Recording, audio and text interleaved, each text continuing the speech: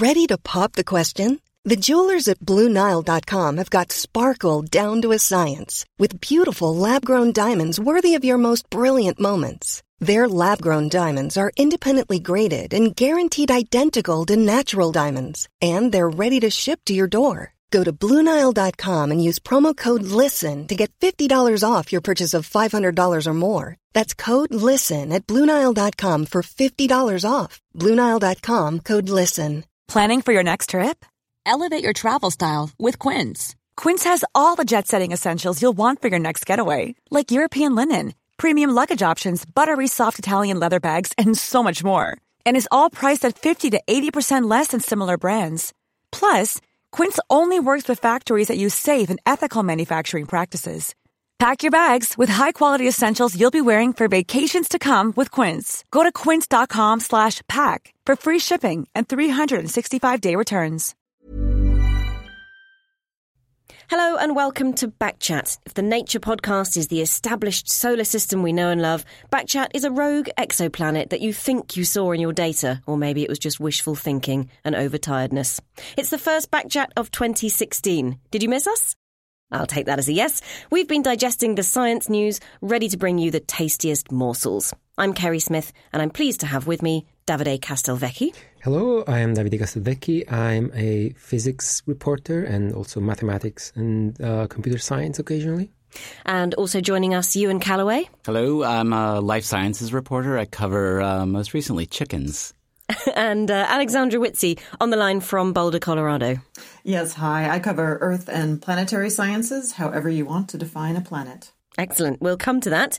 Now, coming up, The Selfish Gene, 40 years on. Does Richard Dawkins' first and most famous book stand the test of time? Ewan Callaway, DNA aficionado, has been reading the book for the first time, ladies and gentlemen, and will be filling us in on how that has been going for him. Also in the show, rumours in science. There are whispers again of an announcement about gravitational waves. And Davide is ready to tell us later how true those rumours might be and how excited he is about them.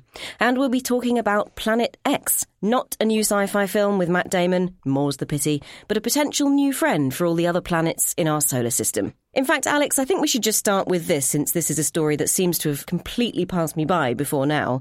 There's another planet? Yeah, so this is a hypothetical planet that may exist, and it's absolutely gotten everybody fascinated in this past week. What's happened is there's a pair of astronomers at Caltech who say that based on the way other objects, very far distant objects in the solar system move, they think there's a big, giant planet out there, kind of a gravitational bully, kind of pushing all these other guys around. So just to put us in context, we are way out there at the edges of the solar system, right? We've got, Mercury, Venus, Earth, Mars, and you go on out. You go to Neptune, you go to Pluto, everybody's favorite X-planet, and it's out in this very distant, very cold realm that these two Caltech guys say there's a big, unseen, gravitational bully lurking. So why is it that these guys think that this giant planet might be hovering around on the edge of things? So they're deducing it based on the way that other objects in the solar system move. And there's actually a long history of this that makes sense for people to be predicting there could be an object there that we can't see.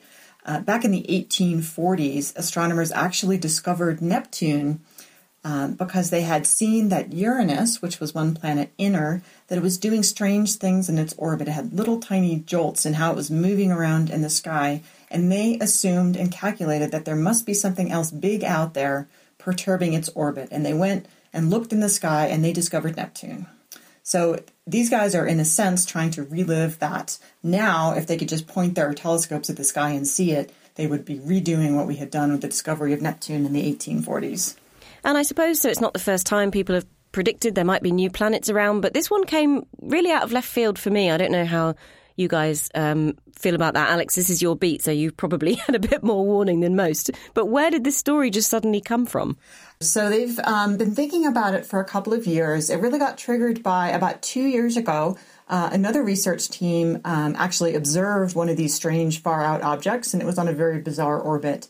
And as these strange orbits have started to be found, people have started to see some of these weird objects. These guys at Caltech started to think, how could they be moving in such a way?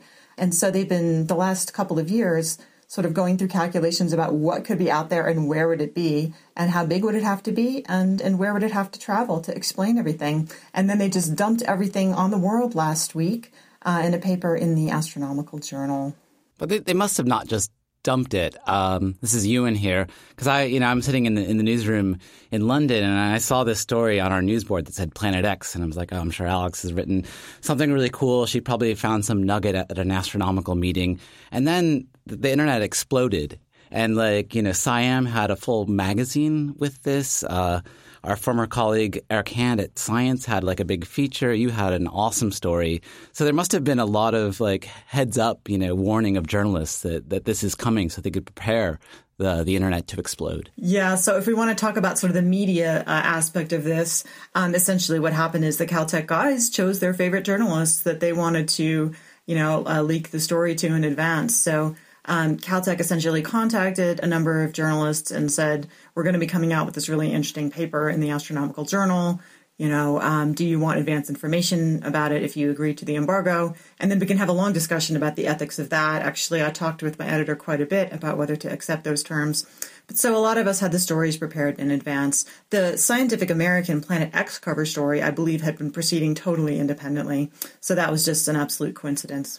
So, we can see all of these planets, exoplanets, we call them because they are outside of our own solar system. We see all of those without a problem. How did we miss this hulking great thing in our own system? Which is a great question. And actually, the morning after the discovery, I was talking to a philosophy professor, believe it or not, and he could not believe that we could not see this thing. He kept saying, this is in our solar system.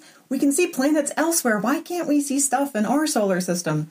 And the answer is basically in how you look. Most of these planets that we've discovered in other solar systems around other stars, you see indirectly. You see, for instance, the slight dimming of a starlight when the planet moves in front of its face. So you can see the starlight drop and a planet is moving across it. In this case, we don't have that. This planet is not moving in front of the face of the sun. We can't see the light drop. Because it's far out there. And because it's so far, it's extremely dim. It doesn't reflect very much starlight, very much sunlight. And so what we have to do is get the biggest telescopes possible and look for something super, super faint, very far away. And that's just really, really hard to see. How confident are we that this planet exists? Is it just a matter of finding it, or are scientists really at odds about whether this thing is out there and it could just be some fluke in the data? Yeah, it could absolutely be a fluke in the data. One thing to keep in mind is these guys who calculated it are really good at these types of calculations, but there's only so much data, right? The statistics is essentially pretty low. So I've seen odds anywhere from, 30% to 60% to 80% that this thing exists. It could very well vanish on further looking. Does it have a name, even informally? It does. It's called Fatty, Jehoshaphat or Fatty. Mike Brown, who's one of the co-discoverers, is just very into funny names. He's the one who named the dwarf planet Eris. He named it Xena after the warrior princess when he found it. This one's called Fatty. Yeah, Fatty the planet. Which reminds me of my second favorite piece of coverage about this, besides your story, of course, Alex. It's from the Washington Post opinion section. It's titled, Cruel Things Your Ex Has Said About You, or Astronomers Describing the New Planet 9. And Fatty is in there at number 2, but number 1 is a distant eccentric perturber. And one of my favorites is, quote, forcing any objects that cross its orbit to push into these misaligned positions. There's also one that's something along the lines of somewhere out in Cleveland. And of course, with the massive perturber, someone on Twitter was like, it has to be Planet Trump, right? If it's a massive perturber, it must be a Trump. With a small envelope of gas, number 12. It is quite gassy, it is true. Won't Voyager just crash into it at some point? Well, Voyager would have to be going in exactly the right direction, and space is 360 degrees. I did ask, actually, if, for instance, the spacecraft that just went by Pluto might be able to take a look at it. And it turns out that the telescope on New Horizons on that mission is just not really powerful enough or targeted enough to do any kind of a search for it. So I guess there's a small chance it might go crash, but it would be a super, super small chance. Well, I mean, if not Voyager, then New Horizons. Voyager actually launched, it was a long time ago, 1977, and reasonably coincidentally, the year before that, a young evolutionary biologist published a book that became pretty enormous. Not as enormous as Fatty the Planet, but still. It's on every biology reading list I think I've ever been given, and it is Richard Dawkins' The Selfish Gene. And guess which of our in-house genetics spods has just read it for the first time? Hi, Ewan. Hi. Funny, it wasn't on any of my reading lists. I don't know how I missed it. I've read a brief history of time. I've read Guns, Germs, and Steel. I'm just trying to think of other pop science classics. But somehow The Selfish Gene escaped me until this weekend. So 40 years ago, of course, this book was published, which is why we're deciding to relive it right now. And what was Dawkins' main contention when he wrote this book? The basic idea of this book is that evolution, that is, Darwin's idea of natural selection, it doesn't act on a species. It doesn't act at the level of a population or even, a family or even an individual. It's at the level of a gene. So his idea, his insight was that the diversity of life only makes sense if you think of evolution as self-replicating genes trying to replicate themselves. And do you think that at the time this was controversial? Because it's difficult to sort of take off the lens of the 40 years of biology and genetics that's happened since. But it's a pretty stark message. Yeah, well, I have to say, my first reaction to the book, especially its central thesis, was duh. Maybe that's a lot to do with my background, which kind of I don't know, I was always interested in molecular biology, and I studied molecular genetics in detail before I studied evolutionary biology or zoology. And so I was always thinking about biology from a genetic point of view. And it just, to me, it makes perfect sense that the only way to explain the evolution of viruses, bacteria, more complex life is by replicating genes. But I think, Dawkins' idea, I've done a little bit of research. It wasn't completely original. I think he was building on, the last 60 or so years of molecular genetics, and he particularly cites Bill Hamilton. I think the evolutionary geneticist is kind of formulating this really gene-centric view. But from what I can gather, Dawkins was the one who kind of synthesized it all and wrote it so eloquently. That's one of the things that really took me away, was just how lovely his writing is. His writing's lovely. The analogies are very easy to grasp, and he has some really nice examples. One of the most famous ones that's actually been referenced in scientific papers for decades since is this idea of green beards.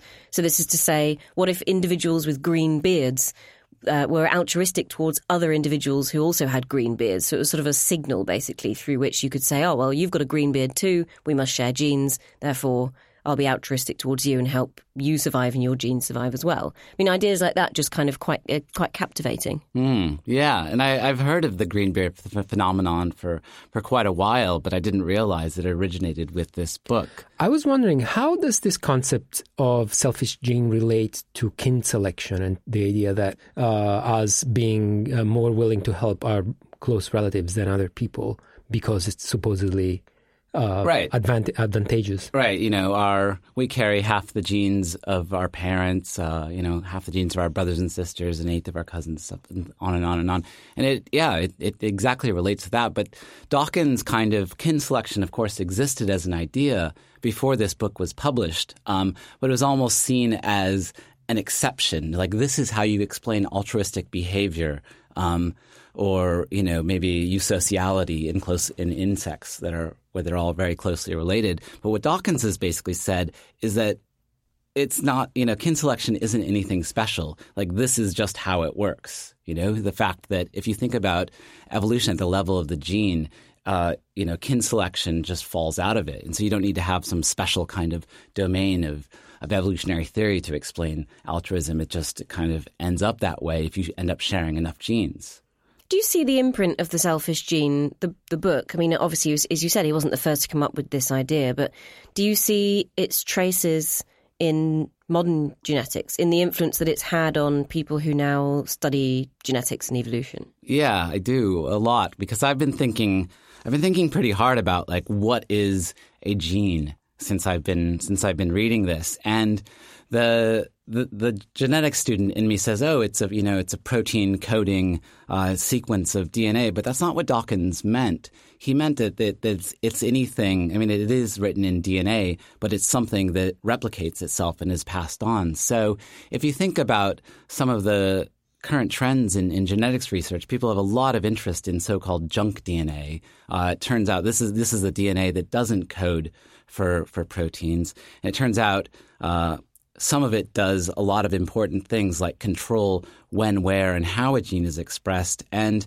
even if it doesn't do that, Dawkins' formulation is that if you think of a gene as something that self-replicates and that's its essential quality, then it makes perfect sense that you can have just self-propagating bits of DNA that is perfectly explained by the metaphor of the selfish gene. So the metaphor still stands then? Do you think that it might have negatively affected the way that – I mean, there's a lot of pseudoscience around Darwinism. And do you think that this book particularly has had a bad influence? No, I don't think it – I don't think it has. I guess my little quibble, and I still haven't put my finger on why it troubles me, is even though genes behave selfishly, I'm using lots of air quotes here for people who can't see me, it doesn't mean that seemingly selfish behavior can be explained by the replication of genes. And maybe it has to be. I'm still getting my head around that. Because, I mean, I firmly believe that all natural phenomenon evolved through evolution by natural selection. But that doesn't mean that everything we do has an evolutionary explanation. And this is where Dawkins, he coins another term, I think. It was memes. It's basically talking about cultural evolution, that, we can pick up things like languages, religion, etc., that don't maybe have an obvious benefit for our selfish genes. And he's definitely onto something there, but I think in so doing he kind of minimizes the evolutionary antecedents for, say, moral behavior, which people like Frans de Waal have shown seem to exist in primates. And if just explaining that as kind of a parasitic meme, I think that kind of ignores maybe some of the evidence that's out there. Well, it's sort of a bit dangerous to say, oh, we have to teach ourselves to be nice to each other every single generation. There's no innate unselfishness and altruism that humans possess, which is essentially what he says very early in the book. I mean, if this is the must-read for evolution, Davide, Alex, what was on your reading lists and never went away? What were the equivalent volumes for your areas of study? There's a book that made waves in the 1980s by James Gleick called Chaos. That was a book that pointed to commonalities among different fields of mathematics and science and physics in particular. It kind of gave a name to a lot of different fields that didn't realize we're looking at similar phenomena or similar ideas. It's the book that made famous the idea of the butterfly in one continent flapping its wings and causing a hurricane to happen maybe weeks later in a different continent. There's actually Naomi Oreskes has a book called Plate Tectonics, which is not as many decades old as the Selfish Gene, but it's a great roundup of why and how plate tectonics works.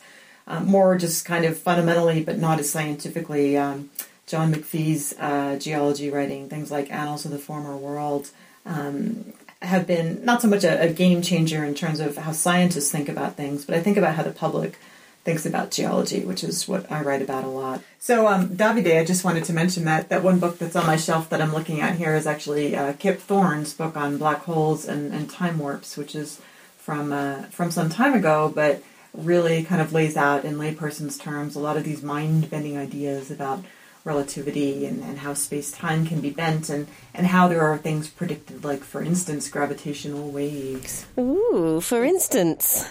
Davide, our final story is about rumours in science, but more specifically, to get us going, gravitational wave rumours. And just to start us off, I think the best, your story about this had the best stand first I've ever seen. There were so many layers of maybe and mights and possibles. It was just very apt. I'm going to read it to people. The headline was, Gravitational Wave Rumours in Overdrive.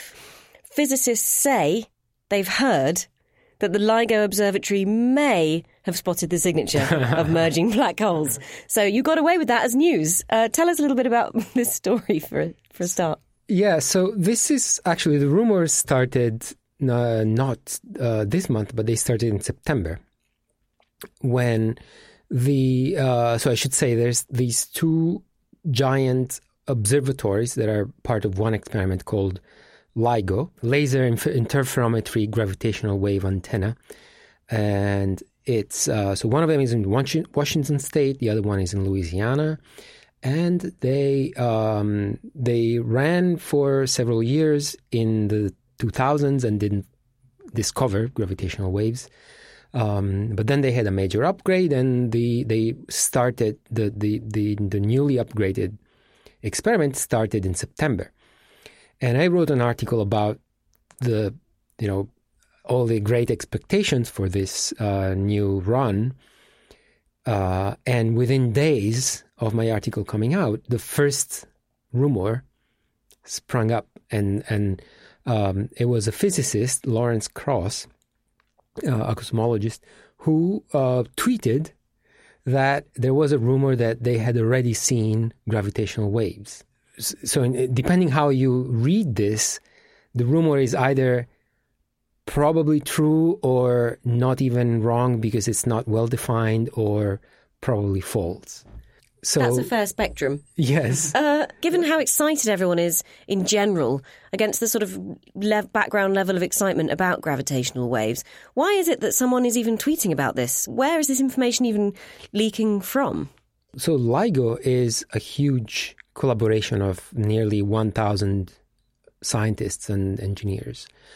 And Alex can tell us more about what it looks like, because she's been there. She's been to one of the interferometers, right?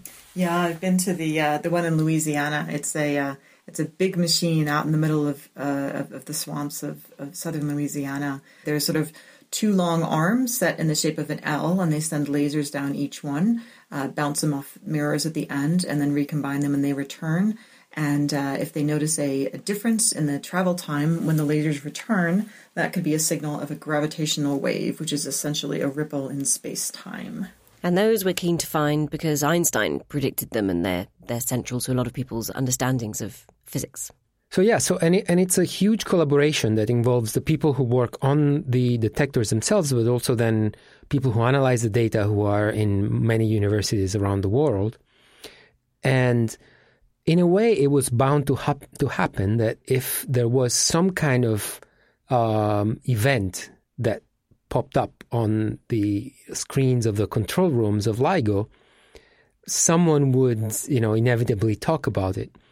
Data showing on their computer screens does not mean that there is a discovery, because in science, just as with Planet X,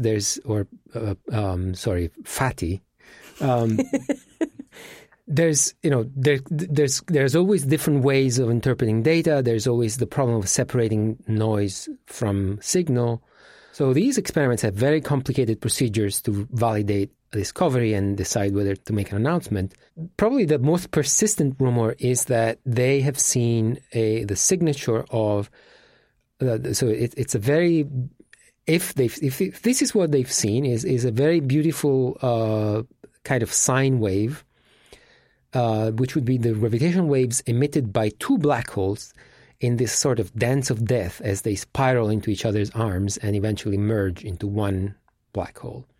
The rumor is that they will make an announcement next month in mid-February, but it's a rumor. So rumors about the waves, rumors about the announcements about the waves. I think it's really interesting, just sort of sociologically, right? When you have these giant collaborations that are dealing with massive amounts of data that you have to sort through and try and make a coherent picture out of them. I mean, it really brings to mind, for instance, the LHC, the Large Hadron Collider search for the Higgs boson, where you have just hundreds and hundreds of collaborators on two different instruments on this giant accelerator right near Geneva, and they're looking for a signal that is like super important, because if they found the Higgs boson, it was going to confirm so many things that physicists thought might exist. And the LHC people, I think, were almost lucky in being able to, between the two instrument teams, confirm that there was a signal and do a coordinated announcement. On the other hand, I really don't agree with these people who say, oh, we shouldn't be writing stories just because there are rumors about what they're doing. I mean, this is a giant, hundreds of millions of dollars experiment, the LIGO Observatory.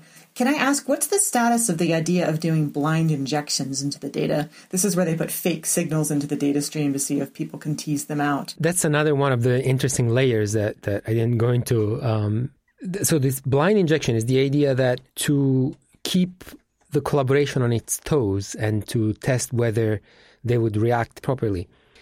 In a field where you don't know until gravitational wave astronomy is well established, we don't know how often we should be able to see these events. So in preparation for this, the LIGO collaboration has this almost perverse and sadistic process for injecting simulated data into the experiment. Actually, they can actually physically move the mirrors a little bit so that the lasers are affected and so that there's maybe the shape of waves that you would expect from astrophysics, except that it's fake.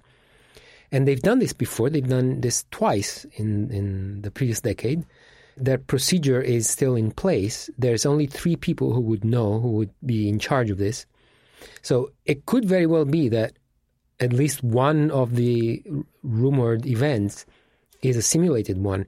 And if so, the researchers who are analyzing the data will not know until the very last minute when they've debated, validated, they've written up a paper, they're ready to make the announcement.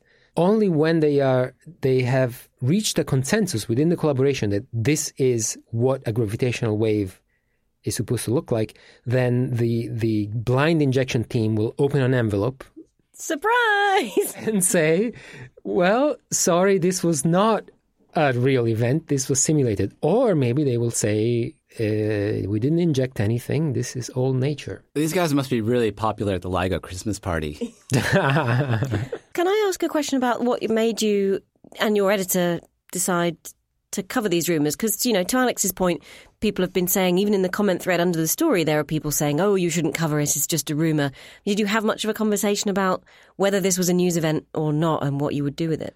For me, it's an amazing example of scientists at work and how the process of science works.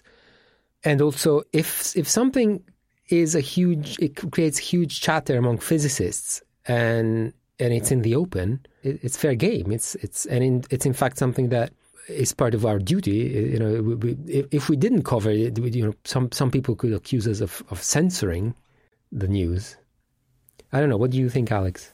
Yeah, I mean, at the end of the day, you can say, well, maybe this story didn't tell us anything more than the LIGO people are working through their data, but they're working through their data, and that's a fair statement, and that's an accurate statement, and it's kind of nice to know what they're doing. I mean, the notion of writing a story when a science run begins and then not covering anything until the actual press conference, I mean, that's one way to go about it, but there is no harm in writing a story saying that, people are working on this and trying to figure out what's going on and going from there. That seems like fair game for a journalistic story to me.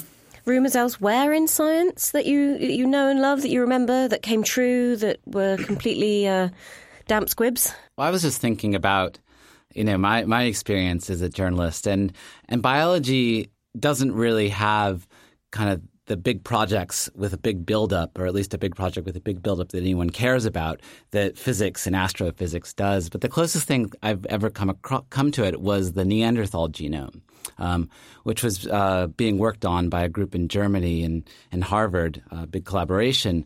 And they had published, a little bit of Neanderthal genome data, and there was this big question, like, did we or didn't we mate with them, we being humans? And I was a reporter at New Scientist, and, I was just jumping at any scrap to write anything. I remember going to a pub in Cambridge, Massachusetts, and just encountering one of the key members of the team and just kind of peppering him for any information. I didn't get anything when I published my story when the science paper came out, but that's really the closest thing I've ever encountered to this. Tight-lipped Neanderthal geneticists. Back in 1996, it was literally the day before I started working as a science reporter at a major paper in Texas, was this announcement of possible life in a meteorite from Mars. This is the Allen Hills 84001 meteorite, and there was a team at NASA that had done some sort of microscope-type images, and they saw structures that they thought were microfossils. So this would have been, actual visual evidence of microbial life on Mars at some point in the past. And people got very excited about it. President Bill Clinton made reference to it in a press conference, which you don't normally see for NASA findings. And it was the subject of great excitement for many years, but the story did unravel over time as it became apparent that the structures they were looking at were contamination or could be explained in other ways other than actual Martian life. So that was an example of, there was a lot of excitement right off the bat, but turned out to be wrong in the long run. Well, I would hate to see the sad look on Davide's face if that turned out to be the case for gravitational waves. So let's cross our fingers and hope they're true. Let's also cross our fingers that we pressed record. Otherwise, this has been a blind injection of Backchat. Thank you all for joining me. Thank you to Davide Castelvecchi, to Ewan Callaway, and to Alex Whitsey on the line from Boulder. Would you like to, as is traditional, give your Twitter handles to listeners? Davide. I am D. Castelvecchi. I will not spell that because it will take another half hour. I'm Ewan Callaway. And I'm at Alex Whitsey. The last name is Witze. Thank you all again for joining me. I'm at Minnie Kerry. Thanks for listening. Planning for your next trip? Elevate your travel style with Quince. Quince has all the jet-setting essentials you'll want for your next getaway, like European linen, premium luggage options, buttery soft Italian leather bags, and so much more. And it's all priced at 50 to 80% less than similar brands. Plus, Quince only works with factories that use safe and ethical manufacturing practices. Pack your bags with high-quality essentials you'll be wearing for vacations to come with Quince. Go to quince.com/trip for free shipping and 365-day returns. Want flexibility? Take yoga. Want flexibility with your health insurance? Check out United Healthcare Insurance Plans. Underwritten by Golden Rule Insurance Company, they offer flexible, budget-friendly medical, dental, and vision coverage that may be right for you. More at UH1.com.